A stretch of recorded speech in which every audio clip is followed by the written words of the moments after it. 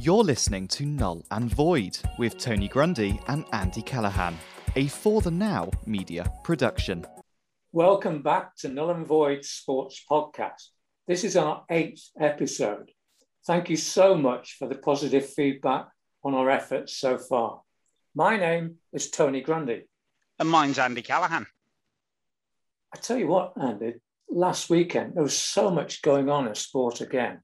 It just keeps coming at us, doesn't it? And of course, headlined by England's 4-0 hammering, of Ukraine. It just lifted everybody, doesn't it?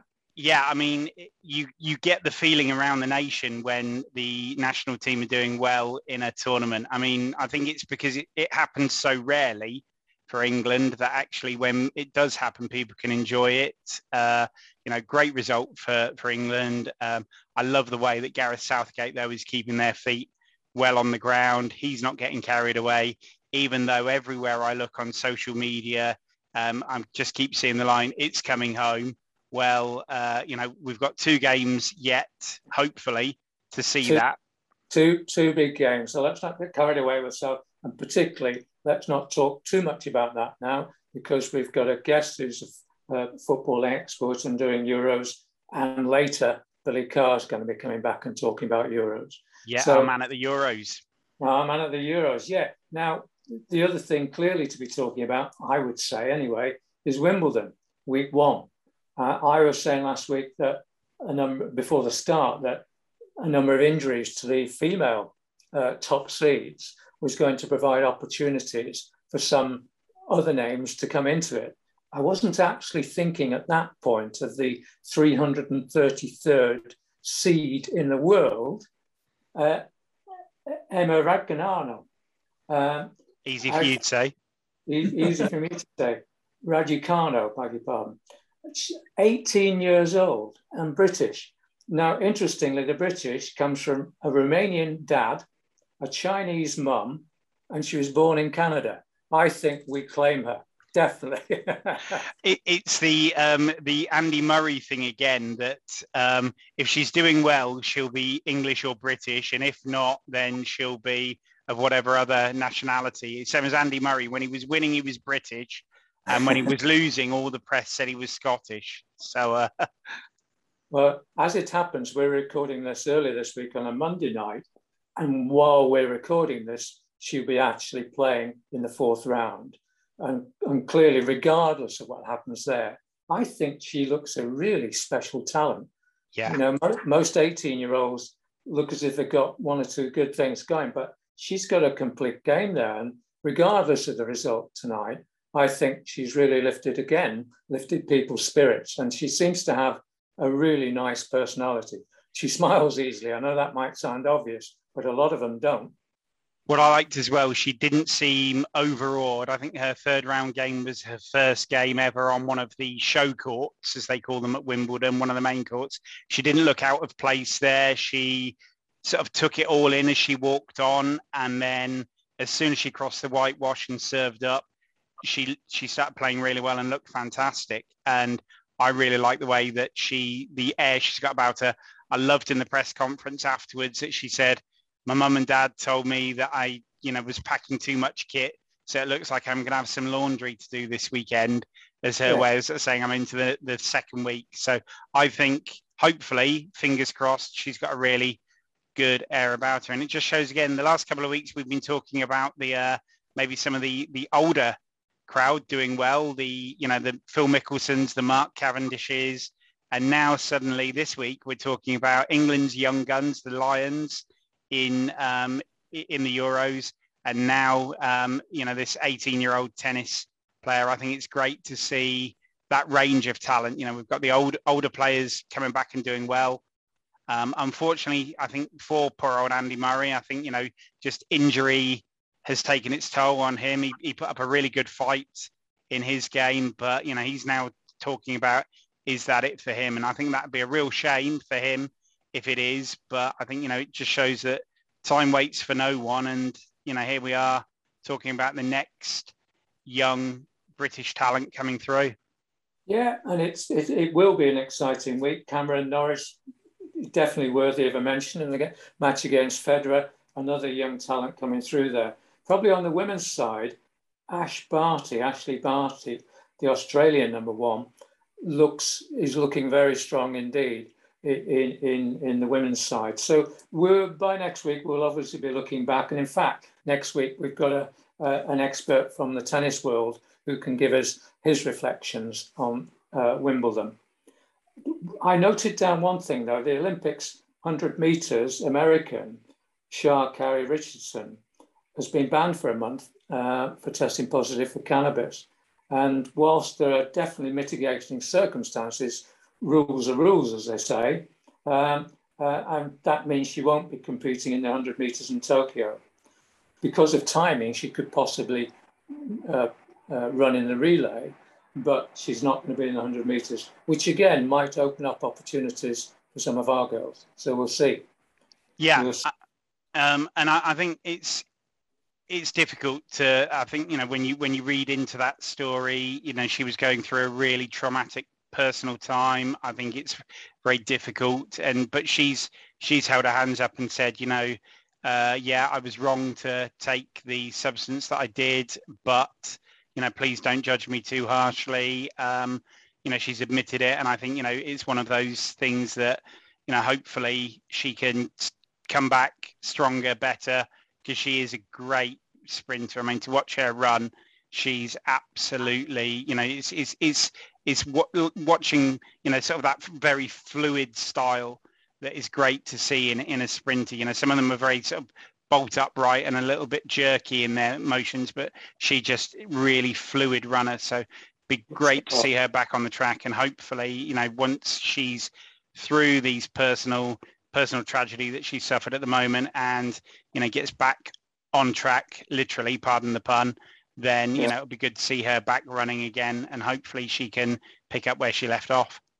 Yeah, and talking about left off, one thing I was talking about last week on Get a Grip was about the Tour de France and why on earth they let people to be so close to the riders, which caused a massive pileup. Fortunately, nobody was seriously injured. There could have been, and it was a woman with a banner who was showing that to the cameras and wasn't even looking at the riders behind her.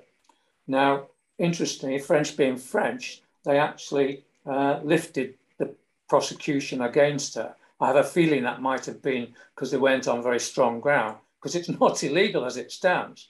But you've got an update on that, haven't you? I think they're listening to this podcast. Yeah, well, again, I think we can claim the moral high ground here, if not a real victory, that they must have heard of our Get a Grip, and the Tour de France organisers are getting a grip. They've reviewed the security arrangements for the race, and they're actually putting in more barriers to make sure that the crowd stay further back from the riders at some of the key points of the race. So hopefully we shouldn't see that risk again. It'll be interesting to see what happens. I can't remember which stage it is. It's either this week or next week. They go up and down Ventoux twice in a day, not just once in a day, which is tough enough. Twice in a day. They're really trying to kill the riders this year, but it'll be interesting to see there, because that's normally on the big mountain stages where the crowds really close in. So it'll be interesting to see what they've done there. But I think we can claim yet again that the Get a Grip section of the Null and Void show has actually caused someone to get a grip. Excellent. Okay, well, what have you got on this week? This week, the Get a Grip, I think London Marathon organisers, and there's a story that broke over the weekend. A runner, Jess Wellborn, she's twice in the last 12 months run the qualifying time for the championship level race for October's London Marathon. So if you like, there are 3 tiers in the London Marathon. You have the elite, which is like the Mo Farahs and the absolute top Olympic athletes. You have the mass participation event, which would be the trundlers like you and me when we've done London Marathon before. And in the middle, right at the top end, you've got the championship level, which is for elite club runners, the really top end amateur runners. Jess Wellborn's pregnant, and she's asked for a deferral from October to April. So just a 6-month deferral, because this year's race was postponed by COVID. because the race on October the 3rd is only 6 weeks after her due date. And then all the medical advice from doctors is that really, it should be 6 to 8 weeks that people leave it after giving birth before they start heavy impact sports like running again.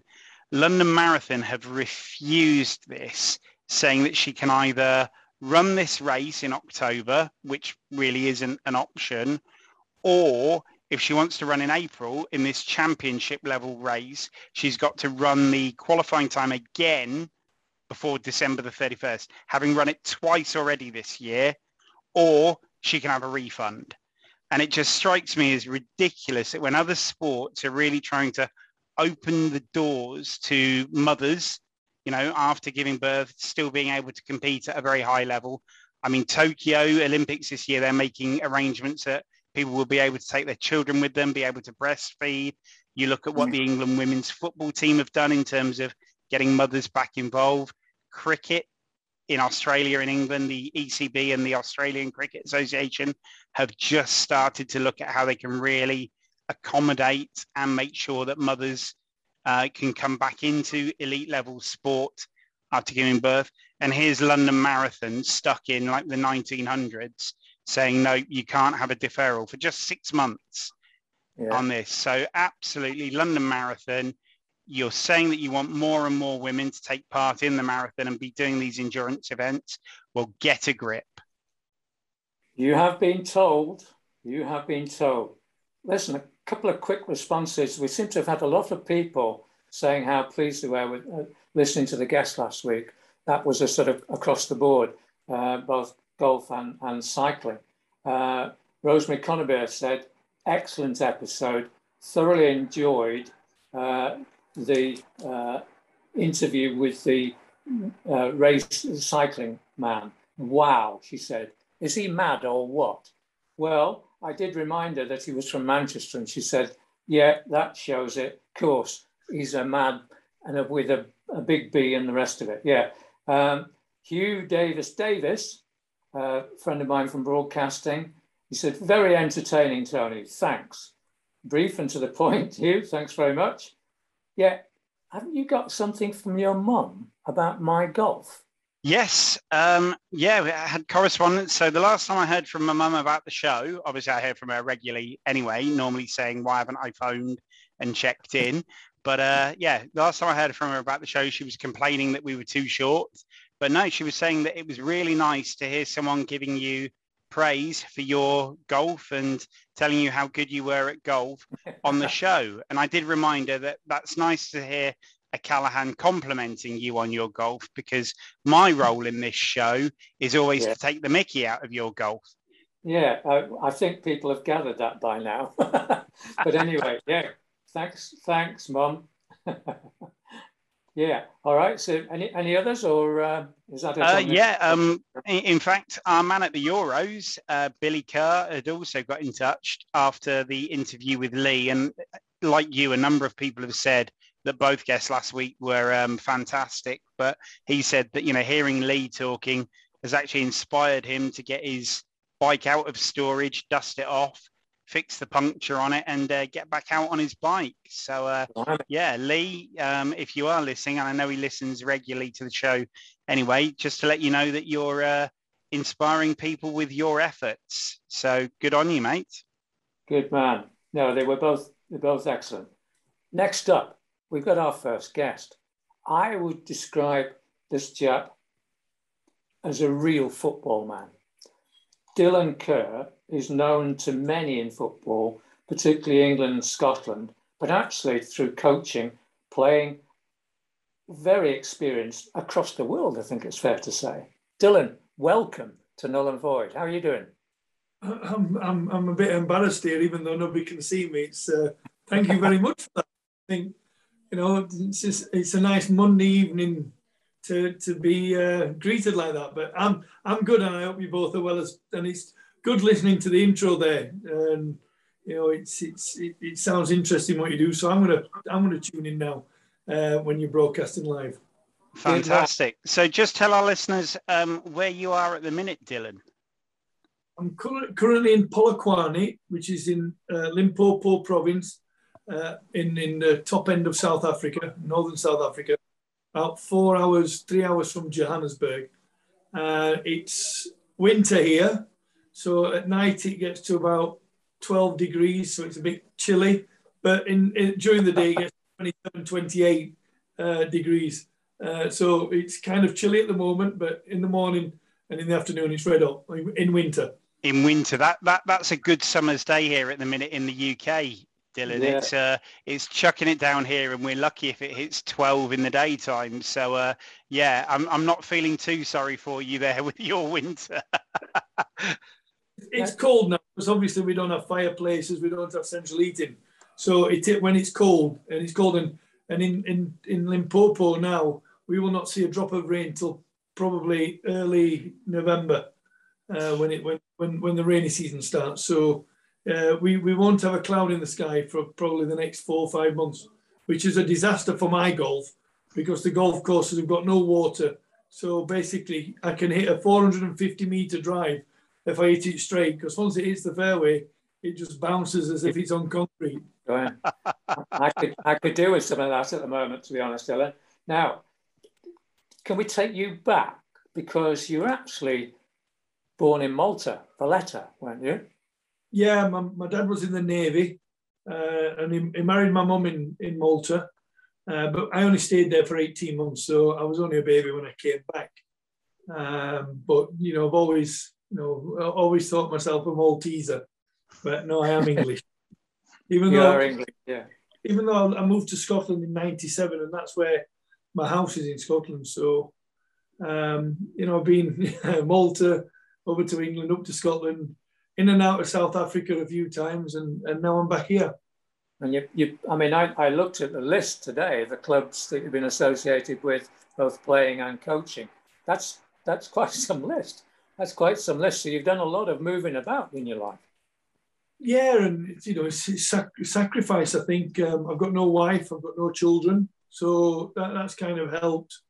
But I think it was brought on by when I was 12, 13 years old, when I was trying to get in all the top teams as a kid. Even though I was doing well in the school football, in junior football on a Saturday and a Sunday, I was always in the team that was not the best team, and I was told I wasn't good enough and I'd never make a footballer. And each time I've been in football, I've kind of had a lot of knockbacks and a lot of setbacks, and I've just done what I've always wanted to do since I was 5 years old.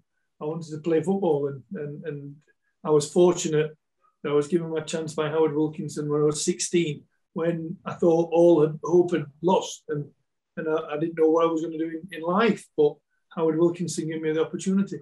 I mean, that's great that you didn't let that sort of deter you, because a lot of people would have sort of given up on that dream then if they were being told.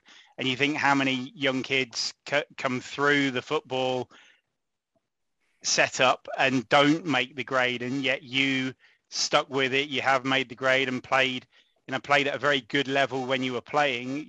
We'll get on to the coaching, but sort of you were involved in the Reading team that got promoted up to the championship and won promotion there from, I guess, was it in those days the old Division 3 to Division 2, or had it just become the championship there?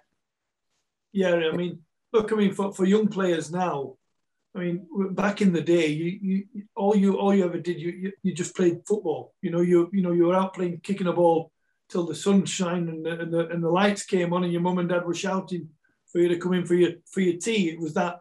That's how it were. Like, everybody's got an anecdote about that, but that's literally, even when it was pitch black, as long as we could see the ball, we would play football. And you'd have school games. You'd play Saturday morning with the school, Saturday afternoon with the junior team, Sunday morning with one team, Sunday afternoon with the next team.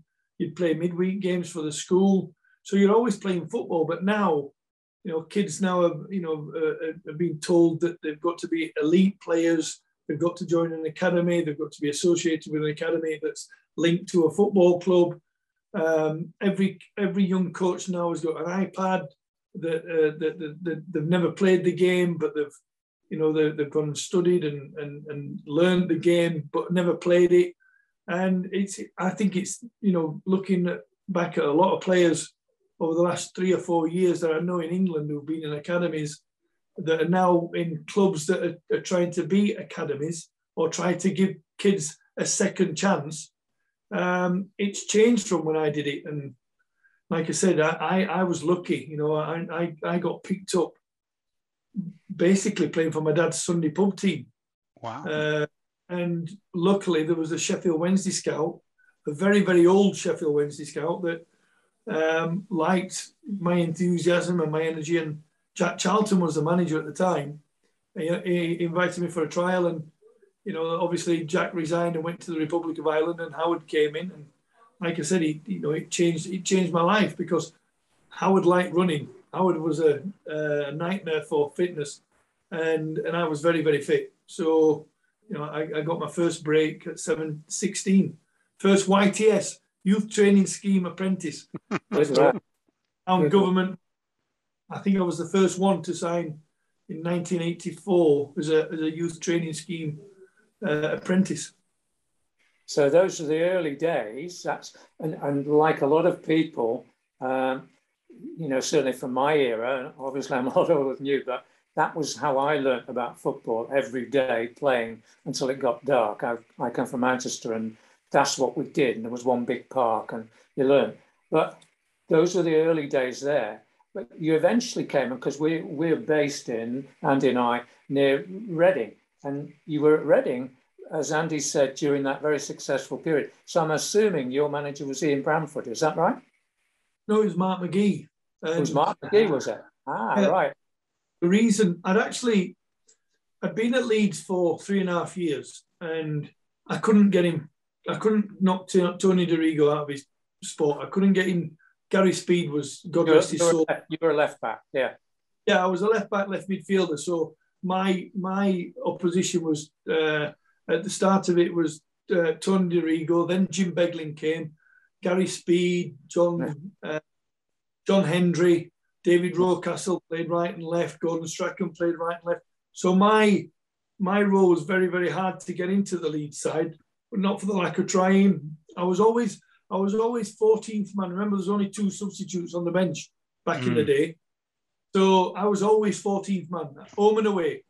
You know, and I remember Gordon Strachan told me, he said, listen, you're too good to be sat in the reserves playing the odd game here and there. You need to go and play. And, you know, when my contract was up, I can't remember the coach at the time, the manager at Huddersfield Town. I'd agreed to join Huddersfield Town. And Gordon Strachan called me and said, listen, you know, Mark McGee wants to speak to you at Reading. And obviously they were big pals at Aberdeen. And he said, speak to him. And I went down to Reading, saw the facilities. They trained at an amazing place called Coombe Park in Pangbourne. You know, Martin, I don't know if you remember, Martin Dean was this big multi-billionaire that's lost, and I think he's worth nothing now, but he had this amazing training facility at Coombe Park. And I agreed. I said to Mark, yes, I'll sign for Reading. Phoned Huddersfield. They were raging with me. But before I spoke to, I actually spoke to Billy Ayre, the manager at Blackpool, because I was on loan there for 3 months. And I asked Billy, you know, Huddersfield or Reading, and without even breathing, he just said, sign for Reading. And I did sign for Reading, and my signing on fee was £10,000, right, which was a lot of money in 1993. You know, and I went into the bookies on Oxford Road. On Oxford Road, I went to the bookies it was a Coral, and we were 33-1. And I was like, I had 10 grand in my bank, and I was like, do I put 10 grand at 33-1? And I'm not a gambling man, but that day, my head said, don't do it. And I wish I'd not listened to my head. I should have done it. League, and we won the league. You know, I won't say Atlanta, but we knew we were going to win the league from the first game that we played at Huddersfield, and we won 3-0 at Huddersfield. So nice one. Well with that team. I made I can imagine you not being popular as you got up there for that one. But I made a note. You have 89 appearances for Reading, and in 93-94 you were the Division 2 PFA player in the Player of the Year within the team they picked. So that's not bad, is it? Yeah, me, Quinny, and Eddie Williams got in it, and I say we had Sheffield Wednesday with Howard, Leeds United with Howard, Mark McGee at Reading, and Bobby Williamson at Kilmarnock. We had this. We've always had this happy family. We've had a happy, healthy, and enthusiastic squad of players of players that are either deemed not good enough for the big leagues, or they were ignored by other clubs. I mean, Mickey Gooding was just a breath of fresh air. Phil Parkinson, Quinny was you just put the ball in the 6-yard box and Quinny would get on the end of it. Stuart Lovell, Scotty Taylor, Eddie Williams, Jeff Hopkins, Simon Osborne. I mean, we had such a good camaraderie. Shaka Hislop, Kevin Dillon, even Ray Ransom when he came. And one of the things I remember when I first came to Reading, we went to a pub in Pangbourne, and it wasn't the George, it was the one round the corner on the river. Oh, yeah, I know what you mean. Yeah. And we went there in an afternoon, and we all put about 40 quid in the kitty. And we went there straight after training, and we didn't leave until we got thrown out the pub. And nobody left. Everybody stayed. Nobody went away. And that kind of set the tone for the beginning of the season. I just remember that there was so much talking. Nobody separated. Nobody had a group here and a group here. Everybody was together. We were on one big table.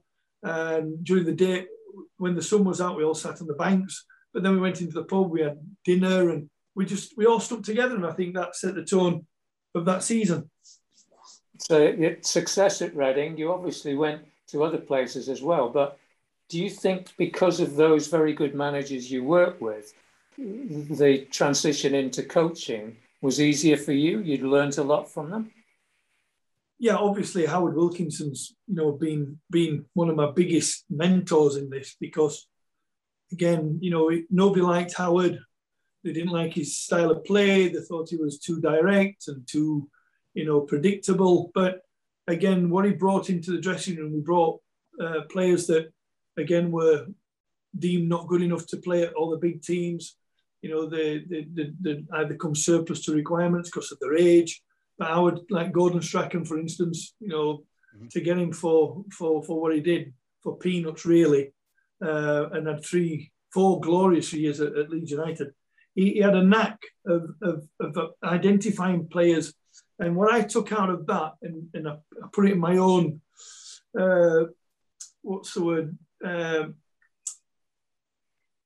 philosophy, is it's like having a jigsaw, and if you've got all the pieces that are right, everything becomes really, really simple.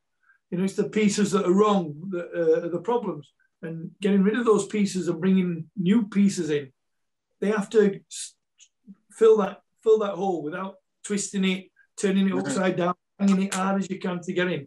And that's what I learned from Howard and Mark and Bobby Williamson at Kilmarnock. You had a lot of respect for them. You were fearful of them, but also you liked playing for them. Mark had Colin Lee.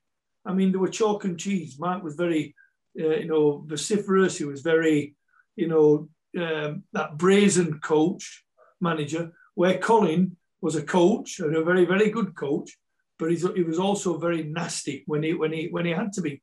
And they bounced off each other, same as Howard Wilkinson and Michael Hennigan. They bounced off each other. Bobby Williamson, Jerry McCabe. They had, and that's the thing that, and I'll go to you later with the coaching in South Africa. Yeah. That's what makes players want to play. And I've taken that on board. And it's worked, and I'm hoping it's going to continue to work, given the opportunity. So you had a good. Sorry, you mentioned South Africa there, Mark, and I know that was sort of quite early on, about 3-4 years into your coaching career. How did that opportunity come about to first coach in South Africa? Was it in Mpumalanga? In 2009, I came back. Remember when I blew my chance as a 1 year, I was a 1 year professional at Sheffield Wednesday. I never played a game, and I kind of, I probably killed myself because, back in the day, I was a 17-year-old. I was going out with the Human League, ABC, Heaven 17, Tina Turner. I've had a few drinks with Tina Turner when she came back into the fold after being out of music for a long, long time, through Heaven 17 when she sang Let's Stay Together. And I was this 17-year-old professional footballer, never kicked a ball in the league, never made my professional debut, but I was going out with the big boys. I was in London, I was in Leeds, I was in Edinburgh, I was in Sheffield in a nightclub called Josephine's every weekend. I was doing everything a 17-year-old should be doing, but I was a professional footballer. And I left Sheffield Wednesday because of that, and ended up in South Africa as an 18-year-old, where I did my first English prelim license. They did a course back in the day in South Africa through the English FA, and that's when I did my first coaching gig as an 18-year-old, when I coached the likes of Lucas Radebe, Phil Masinga, Mark Fish. They were in what they call the Colts team, which is like under 14s. So I was coaching them back in the day. And I did my A license in 2001. My partner at the time was a guy called, I think he was called Jose Mourinho. You might have heard him. Some Portuguese. I don't know if he went on to do anything big in the game, did he? No, I think, last gig I think it was at Spurs, I think. But, I've always wanted to be a coach. And when I did my A license, me and Jose were kind of partners in the group. And I failed my first one because I did it too early. And it took me 4 years after that to do my resit, because I was living in America. I was coaching a kids academy in America. And obviously, by the time I came back to Scotland in 2005, when I did my resit, I passed my A license, and then it went from there. And I worked for the SFA for 4 years, when I got a phone call from a friend who I used to live and play with in South Africa in 1986, 7 and 8. And he just got the head coach's job at Mpumalanga Black Aces in an old South African place called Witbank. Mm-hmm. And I came and did 2 weeks training with him, and he asked me to be his assistant. And I stayed in South Africa for 2 years before I left to go to Vietnam. Vietnam, and why there? What happened? What was the contact and connection? Well, my friend who was from Leeds, who was based in Leeds, who was actually from Doncaster, which is just down the road from Mexborough, which is like 8 miles away. He was an agent in South Africa, but he was also an agent in Asia. And after 18 months in South Africa and the politics of football with owners and directors, I got offered the opportunity to be an academy coach and kind of a technical director for the academy in a place called Nha Trang, which is southeast Vietnam, down on the coast, which was beautiful. And within a week, I was promoted to assistant coach, to the head coach, because they liked, what they saw. And I think it was because the energy and the enthusiasm of coaching kids, they promoted me to the first team. I spent 2 years with that head coach before he left and I left, because we didn't really see eye to eye. He was like, the Vietnamese are very hard on players. They're very tough. They would run every day. They would run maybe 8-9 kilometers on the beach and then play on a Saturday. Nice. and we were losing games because the players were tired. And you can't tell a Vietnamese person what to do, and he's the boss. And I left, and I was in Dubai, and I got a phone call from the chairman of the club, And he said, look, would you come back? We fired the coach. And I flew back to Vietnam. Within 8 months, I was the first, I think I'm the first Englishman in Southeast Asia to win a trophy. Wow. I won the equivalent of the FA Cup in Vietnam. Yeah, Against, like, we were like a League Two team beating the Premier League team, the Liverpools and Arsenals of football. And we won the game 2-0 and we won it very, very well. So that was my first job as a head coach. And then you actually spent some time working with the national team in Vietnam as well, didn't you, Dylan? Yeah, my former head coach, he got me involved as a fitness coach for the national team. We went to Malaysia for the Southeast Asian Games, which is kind of like, you know, the Carabo Cup or whatever it's called.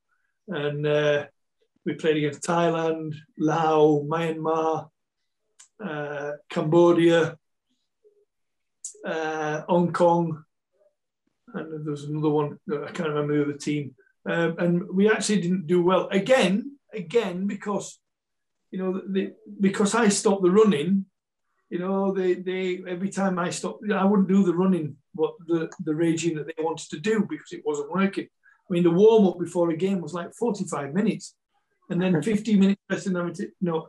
And I say it was a great. Don't get me wrong, it was a brilliant experience.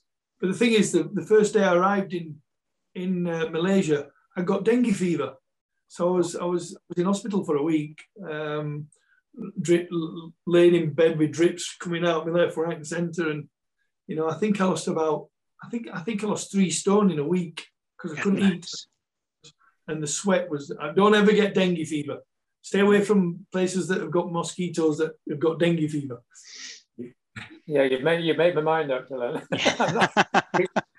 keep well away. Listen, bring us up to date with the situation now, because you're doing very well in South Africa. So you've had successes, but even more success now, haven't you?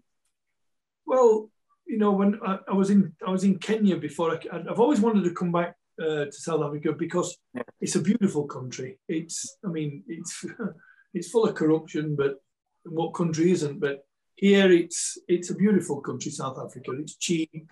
It's the food's amazing. The people are amazing, and I've always wanted to come back. And I'd won back-to-back titles in Kenya.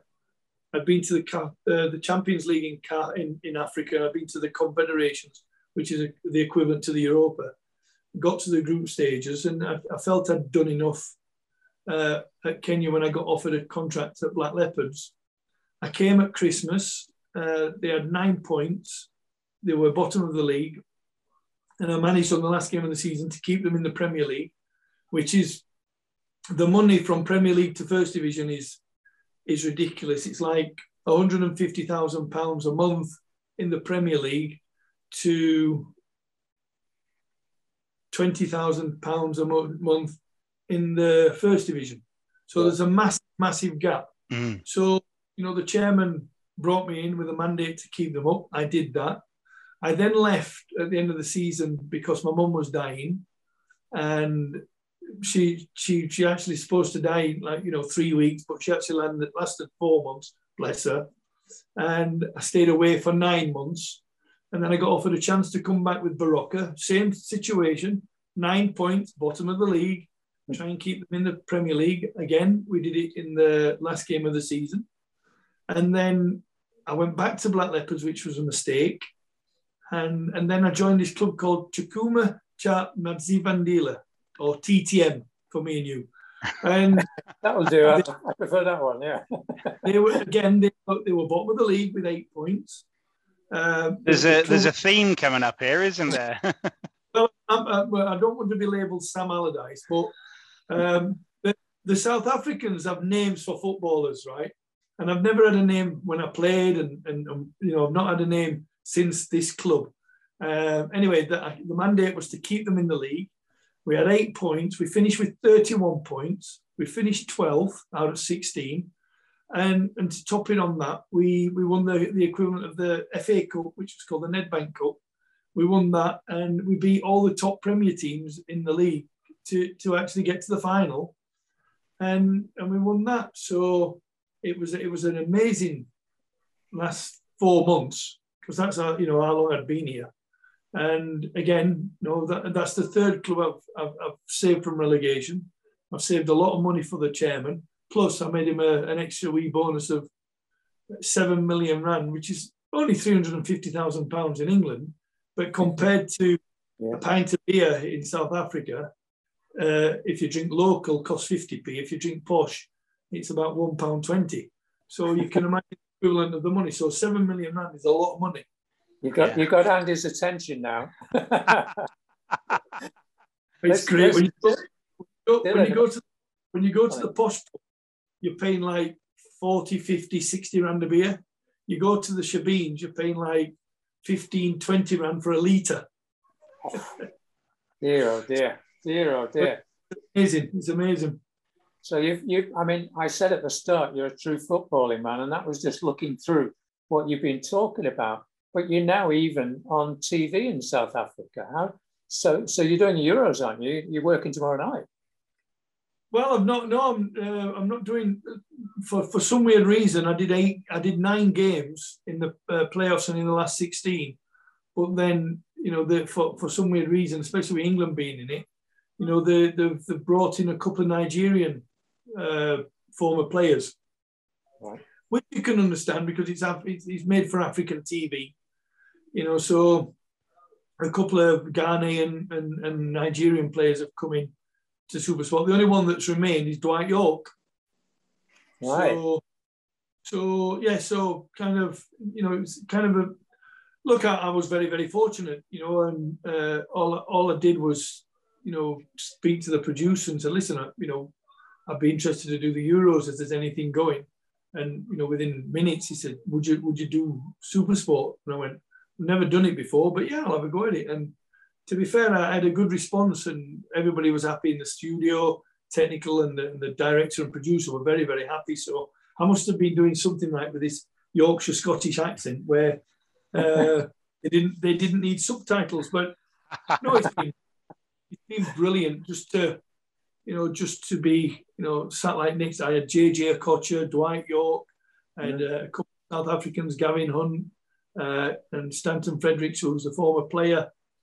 There's a guy called Sammy Kafour that was very, very big in Germany, and there's I don't know the guy who's come over from Nigeria now, but it was good. It was good. It was and I give a player coach analysis on things that were easily understood by African people.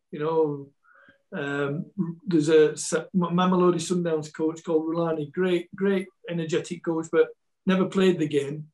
But he's very philosophy. He's got philosophies. He's got every quote coming out of his head, and I just said it as I saw it. And I think that's why I got on so well that I spoke it as a football fan, being a player and as a coach. And I'll give you an example.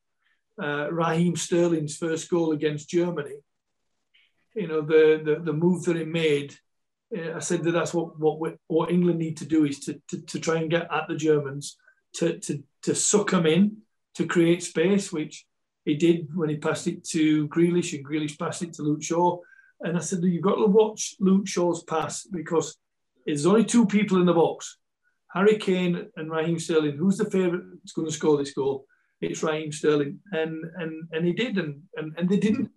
They saw football then as a different. They looked at it different, and that's why, like I said, I kind of know why I'm not on TV now. But I enjoyed it. I enjoyed it, guys.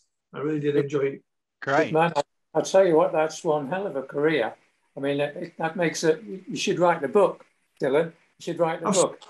I've started, and I keep getting, sidetracked from it. I think I'm up to the age of 18 when I'd just been told I wasn't going to be staying at Sheffield Wednesday. But I'll be honest, it's been hard work, and I've lived away from home since 2009. Okay, I've been back for 6 months, 8 months, because I was very, very close to my mum, and the only reason I used to come back to England was to see my mum. So, but I've had lots of serious injuries that people have told me I'd never come back from. At Reading, I did the splits and I ruptured my hamstring. And the doctor said, I'd be very, very lucky if I could walk properly to my return to football. But again, I've always been told that either you won't do this or you'll never do that, and you're not good enough. And I've just always wanted to prove people wrong, and I'll still keep doing that. I'll still keep doing that because right now, I've just left TTM. My contract was up. I only signed the short-term contract, but they've just again, now they're looking at Spanish, German, Belgian coaches to come over. So obviously, again, it's another one. Oh, you're not good enough to take this team to the next level, and I'll just go on proving them wrong. Well, I'll bet you will, because you've got a damn good record at that, Dylan. I really appreciate you coming on Null and Void. I'm sure Andy the same. That's a fascinating story. Definitely. Great to hear that, Dylan. Thank you so much. Thank you for joining us. And actually, because there clearly is more chapters to come, if you can keep us up to date, we'll follow that through. And now we've made the contact, it'd be really nice to hear more from you. No, like I said, guys, thank you for inviting me. Listen, I'll talk for the next 3 hours. I'll tell you the story of my initiation. Before, have you got time? Definitely, yeah. I came to Arcadia at 18 years of age. Didn't know what South Africa was about. 2 days before, Sandy Gall was on the news at 10, and there was a big fat guy getting stabbed. I think he got stabbed 87 times on a football field in South Africa. And me and my mum and my dad are watching this, and my mum and dad saying, "You're not going." And I went, "Mum, I'm going." And we went to the airport, and I flew over. The guy survived because he was that fat. Not the knives did. I mean, he got stabbed by 87 fans. I mean, he got stabbed 87 times, and the fans were just running up to him and just knifing him, in the stadium before a game. And anyway, I arrived at my first training session, and I signed for a team called Arcadia, and it was mainly a white team with 2 or 3 black players in the squad and 1 Indian goalkeeper. And they said to me that one of them really old-fashioned baths that we used to get in. They said, "Right, strip off naked, get in that bath, and only put your boots on, nothing else, no socks, no pants, no nothing." So I'm this 18-year-old kid in South Africa, thinking, "What the hell's happening here?" Next thing, this guy comes in with 3 chickens, holding them by the neck, and he put them over the bath and just got this knife out and cut their heads off. So the chickens obviously fell in the bath, and they're running around like, chickens with no heads. And I had to well, they would. I was getting covered in blood, and they told me I couldn't move. I couldn't get out of that bath until they'd stopped, and the blood had to get on my football boots. Because it's muti. They call it muti. Call it, juju. And I said, "Well, what's this? Well, it brings you good luck." For the chickens. No, for the chickens. Oh, by the way, no. Once they died, they took the chickens and they took them home and obviously ate them. Yeah. So I was covered in chicken blood. My boots was covered in chicken blood, and that's my first training session. And I was like, "What the flip?" Anyway, we played the quarterfinal in the inaugural top 8 tournament, which was kind of like a charity shield, but with 8 teams, knockout in the final.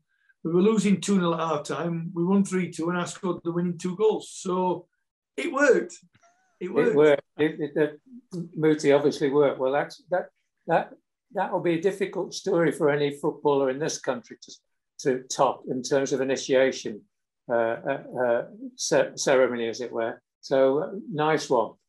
We'll leave you at this point, Dylan, but definitely promise to come back and talk to us and update us on your next phase of an amazing career. I will do, and it's great to speak to you. It's great to meet you in person. And listen, thank you very much for giving me the opportunity to speak to you. Good Thanks ever so much, Dylan. Take care. Cheers, pal. Good Bye. lad.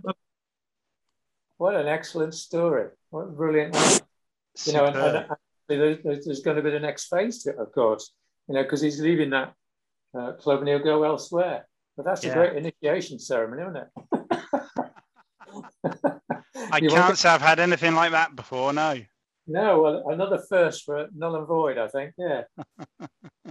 So how do you follow that? As we always say on that, well, we'll have our second guest. And actually, who's coming back to talk to us again, Andy? It's our man at the Euros, Billy Carr. He's going to give us an update on what's been happening. Obviously, we've touched on what England have been doing, but we can also get an update on how his predictions have panned out or not panned out. So, Billy, how are you doing? Hey guys, I'm very well, thank you. How are you? All good, mate. Yeah, all good. Looking forward to chatting football with you. Mm-hmm. So what have you got to tell us, Billy? Oh, well, where do we start? I guess probably at home, maybe. Yeah. And what may or may not be coming home. Oh. Nearly broke into song, but don't, please don't. I won't. I wouldn't want everyone to hear my voice. So I'll keep the pipes. So yeah, start with England. What about that then? What about it? I mean, how nice has it been? We've had the Germany game and the quarterfinal in between. Germany, both very different, weren't they? I'd say, like Germany, quite tense. Could have gone sort of either way. But what was really nice about that was we made a couple of really good substitutions that really changed the game and tipped it into our favour, which was excellent. And what a day.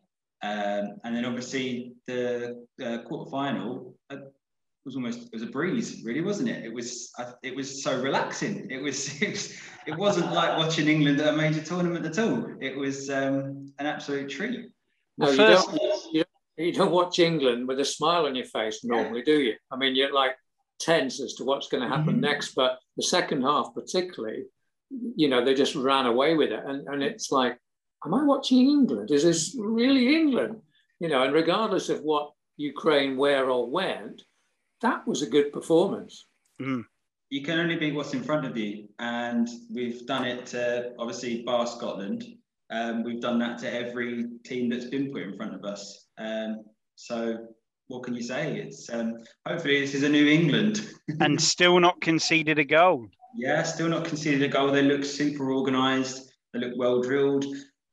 Gareth keeps making these tiny little tweaks between each game, and they've all worked, I would say. The only thing I'd say that hasn't worked is the couple of substitutions he made against Scotland that didn't really change the game. And then you look back now and you're like, well, actually, was that a really good point? Did we actually need to chase the game at the expense of potentially losing it and whatever?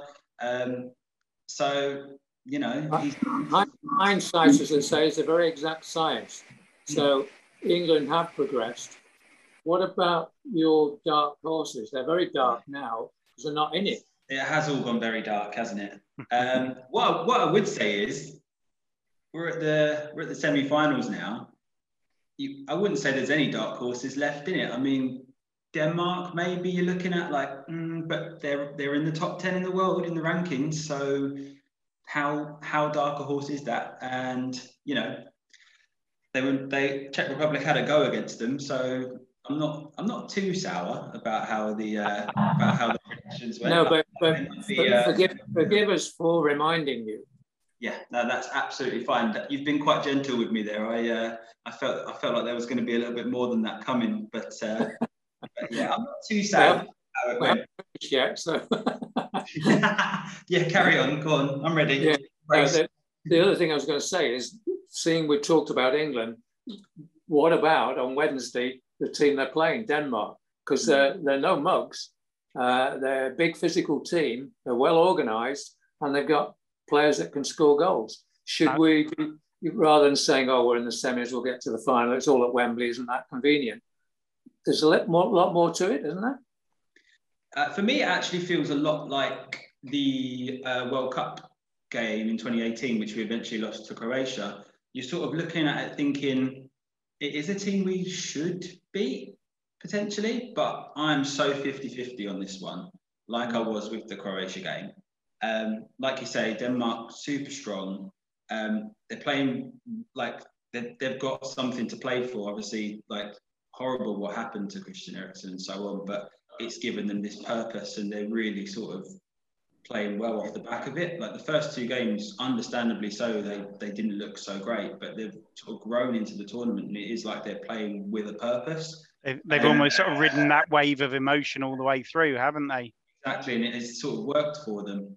Also, they beat us at Wembley in the Nations League. I mean, we did lose Harry Maguire to a red card in the first half in that game. So, you know, I think also this is a different England team since then as well. At least they seem to be. So fingers crossed, but I am very, very 50-50 on this game and how it's going to go. Just because I think the occasion as well, it's one of those things sometimes in football, especially like when you get to the latter stage of a tournament, it could just be the flip of a coin and who takes their chance. And, you know, hopefully it'll be us, but yeah, we'll just have to wait and see.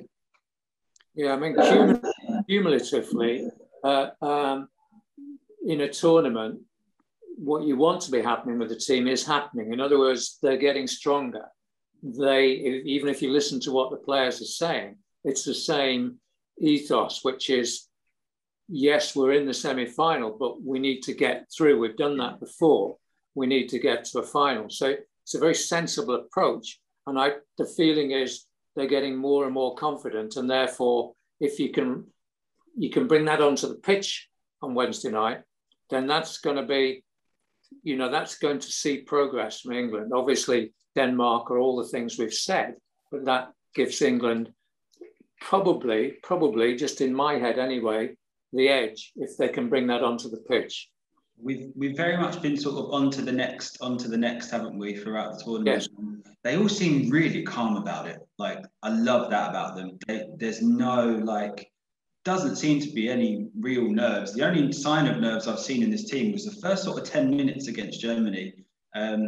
Bryson Phillips got a little bit out of position a couple of times, and there was a couple of little nervy moments, and that was the only time I can recall in this tournament where I've been like, uh-oh, not sure about this. Everything else has been like absolutely fine. They've just been so organised, so calm.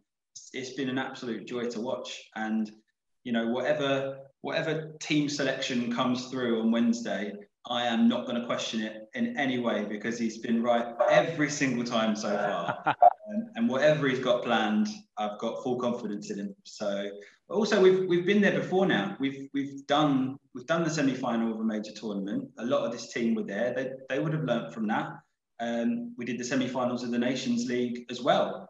And we actually went one better because we won the third place playoff in that tournament. So technically speaking, one more step and we're in the final. So, you know. And a number of these youngsters that are coming through now, Bill, were also members of, was it that under-19, under-20 World Cup winning team a couple of years ago? There's 3 or 4 of them in the squad. So again, they've got the experience of winning a big tournament at that level, whilst also having the benefit, I guess, of that sort of the fearlessness of youth, that they've not been there before, and all the times that England have thrown it away, blown it away. They've not been there and sort of had those scars to deal with. Yeah, like the way it's been going, it's all starting to look a lot less like an accident, isn't it? It all seems to be like a little bit of a master plan that's all coming together. I do think that maybe like Gareth ending up in the job was a bit of a happy accident. Obviously, Sam had one game, got caught out in that little sting, and then it was very much like an appointment of, okay, we need something now. But obviously he was the under-21s manager, and he's managed a lot of these players for years now, years and years. So it does sort of feel like the plan is coming together. Can I give you a random fact, Billy? That since 1998, the coverage of the England games between ITV and BBC, in terms of when they've covered England, ITV only 5 times of England won, BBC 17. Guess which channel on Wednesday night they're on? Oh, I think I know the answer. Deep and meaningful stuff from this side of the border. Yeah, I mean, it's the sort of thing that people throw into the mix and you think, oh no, that's the wobbly one, but it's just a fact. Yeah. So we'll see. ITV have got it. I had seen a stat like that going around before, and I was going to look up which it's on, and now you've told me, it does fill me with a little bit more dread, I have to say. It's just one of those random things. But hopefully this team is though, like they're not scared of things like that. I think a previous England incarnation may have looked at that and worried. I don't think anything can faze these guys. So. I mean, my one concern is if we do make the final, I'll be watching England in the final of the Euros in a pub in Scotland, where I know that irrespective of who wins tomorrow night, whether it's Italy or Spain, and I know we'll move on to those in a second, but I know that all those Scots fans in the pub will be Italian or Spanish for the evening and supporting them. I think I'll be the lone voice in a pub in a small town just outside Inverness cheering on England. So, if I'm not here next week, Tony, you know what happened. Yeah, my former broadcasting partner, yeah. Definitely don't envy you that. Are you sure they're going to have it on? So moving on to the Italy-Spain for tomorrow night, Tuesday night.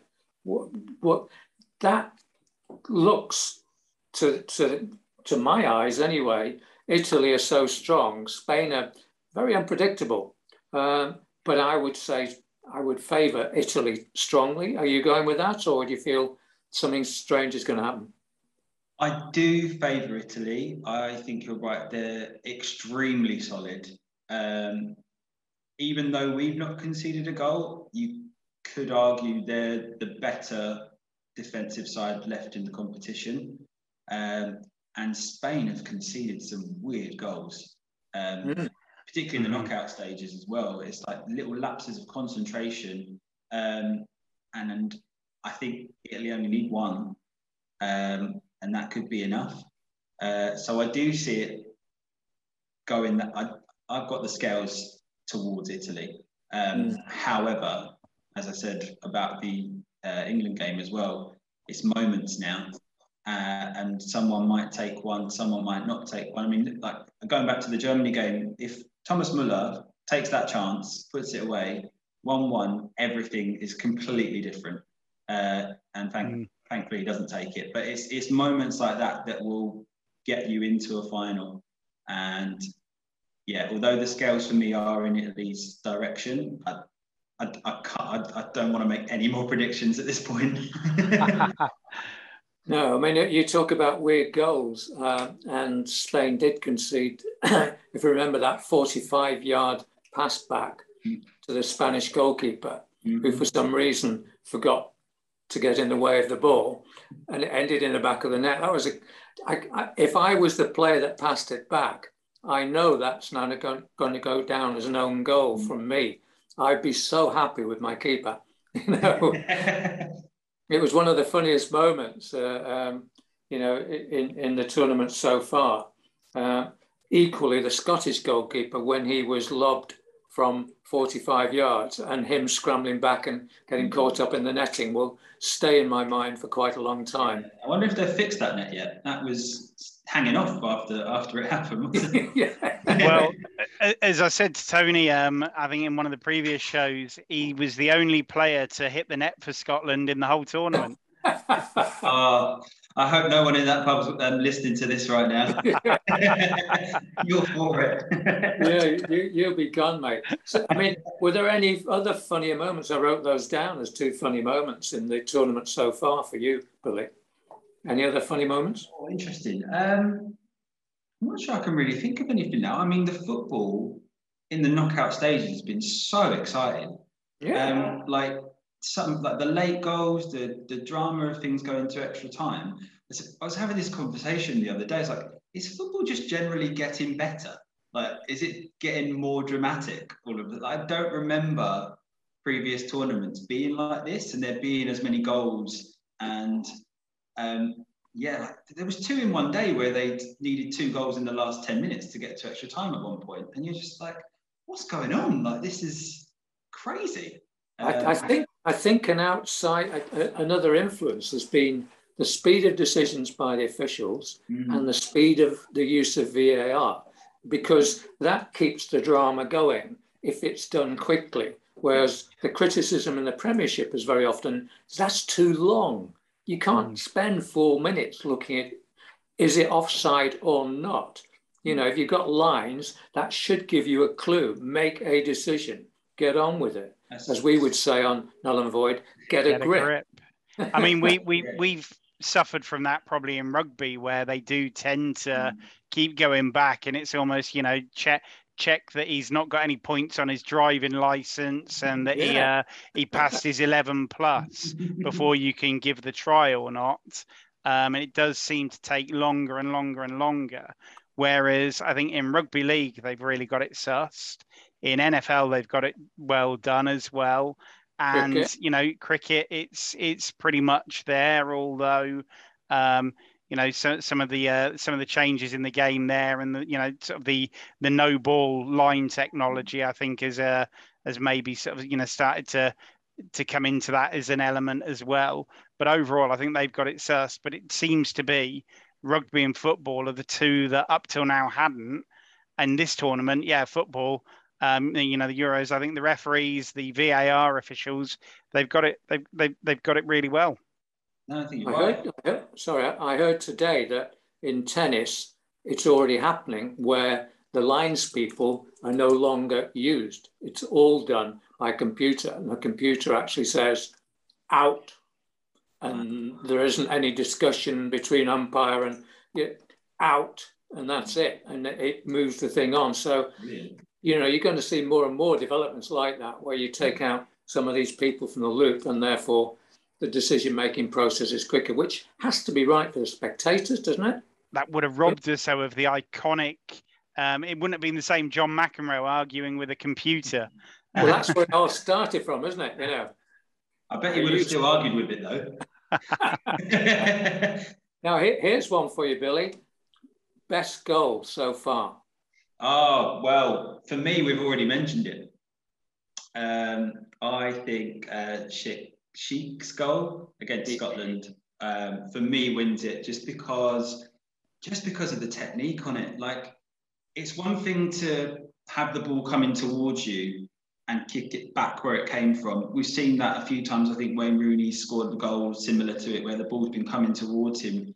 But to be running towards the goal, have the ball sort of coming from the side, but slightly behind you, and then to wrap his foot around it the way he did, like where he set it out, it was probably halfway between the corner flag and the post, and it's round, gone pretty, like almost in the top corner. So the technique on that is just unbelievable. And for me, it's my favourite goal. Not because it was against Scotland, but that obviously helps as well. I'm not saying anything further. I mean, I remember seeing Jeff Thomas, the former Crystal Palace player, and one of the sort of, I guess, the cloggers in the Graham Taylor era, try something similar on debut at Wembley against France. And unlike the Czech Republic player where it ended up in the back of the net, this one from Thomas went out for a throw-in. Well, I would have said that close to that, and I agree with you. That's probably the best. It's Pogba's goal for France. You know, similar thing of setting the ball up and totally and utterly hitting it exactly, because he's capable of doing that. That's the annoying thing about him. Yeah, he's capable of doing exactly that. And his sort of Cantona, you know, look at me, aren't I wonderful? That's typical of Pogba, but that was one hell of a goal. It was one hell of a goal. That goal loses points because of what happened afterwards, unfortunately. It does. But that is so French, which is, we've come back, we're now in charge. That goal wins the game. I don't need to do anything else. And he didn't. He didn't. In fact, he caused the winning goal. But there you go. So Billy's tips look silly all of a sudden when I thought I was cruising with 10 minutes left. But there we go. There you go. Exactly that. So any final thoughts, Billy, in terms of what we're going to expect? I mean, what about, why not Denmark versus Spain final? We don't want to think like that, but No. What if it was that? What if it was Denmark, Spain? I can totally see it. Like, it's not out of the question by any means. I don't think anything's out of the question now. If you were to blindfold me, cover my ears and all that for the next 3 days, and then woke me up and said the final is this and this, I wouldn't be surprised at any combination of the 4 teams. I'd believe you either way. I think there's a definite slight tilt of the scales towards Italy, and you would say a slight tilt in the scales towards England as well. I don't want to say too much because I don't want to jinx anything, but you would say it's slightly tilted that way. But they're both pretty evenly matched, I'd say, and it could definitely go either way. But we live in hope, right? Well, and the good thing about, because he's got a bet on Italy. He has, I know. How's he going to feel if it's Italy England in the final? I've won either way. A bit like you, with your bet on the Premiership final of both teams score 20 and Exeter win. And I was there when Harlequins got to 20 points, and you said either way I've won here now because either I win money or Quins win the Premiership. And I'll be a bit the same. I mean, obviously I want England to win, but if it is Italy England and England can't win, then at least the money goes in my back pocket. Although that'll probably then be buying around in the pub in Inverness to try and buy my way out of the pub alive for having cheered on England. So what are the odds, and what did you put on it? I had 15 quid at 7-1. Not bad. What I'll say from experience is that the winning is way better than the money. So yeah, I'll leave you with that. Stick with that thought. Good man, Billy. Good to hear from you again. Cheers, pal. Thanks ever so much, mate. And we'll see. The good thing about recording it on a Monday is this goes live on Thursday. And by that stage, everyone will be able to look back and see how on the money or not we all were with our predictions. So, thanks ever so much for your input through the Euros, mate, and for being our man at the Euros. And I'm sure as the Premier League kicks off in the autumn, we can get you back in to talk about that from a fan's perspective as well. Brilliant. Thanks so much, guys. Absolutely loved it. Good man, Billy. See you later. See you later. And so, I think we can safely say that some of the predictions there weren't quite on track for the Euros, but obviously looking forward to how this week will play out with England against Denmark on Wednesday, and then my bet for the tournament, which was Italy playing against Spain on Tuesday night. So we'll see. And what was your bet, Andy, before? I managed to get Italy at 7-1 before the tournament started. So, 15 quid on them there. So we'll see how that plays out. So, Right. Yeah. Nice. If England make the final and Italy make the final, I've won either way because either I win some money or England win the tournament. All right. Well, that's brilliant. And again, we're so lucky with the input and the guests we get. Fascinating from Dylan Kerr tonight. I read some of the background, but for him to tell the story in the way he did, I thought was excellent. As he said, Scottish Yorkshire accent. Yeah. But as ever at this point, we're saying we're bringing this episode to a close.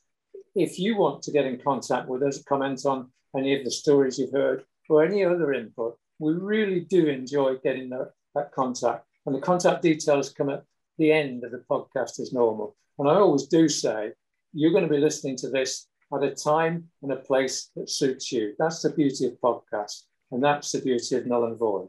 We will be with you next week. And likewise, folks, give us a rate, a subscribe and a review on whichever of the apps it is you use to download. Any reviews there greatly received. So, apart from that, obviously, remember, like we always say, remember that sport isn't a matter of life and death. It's much more important than that. And we'll speak to you again next week. See you later. Cheerio. Null and Void with Tony Grundy and Andy Callahan. Together, they don't add up to much. If you have a sports story, you can contact the team on n&v@forthenow.co.uk.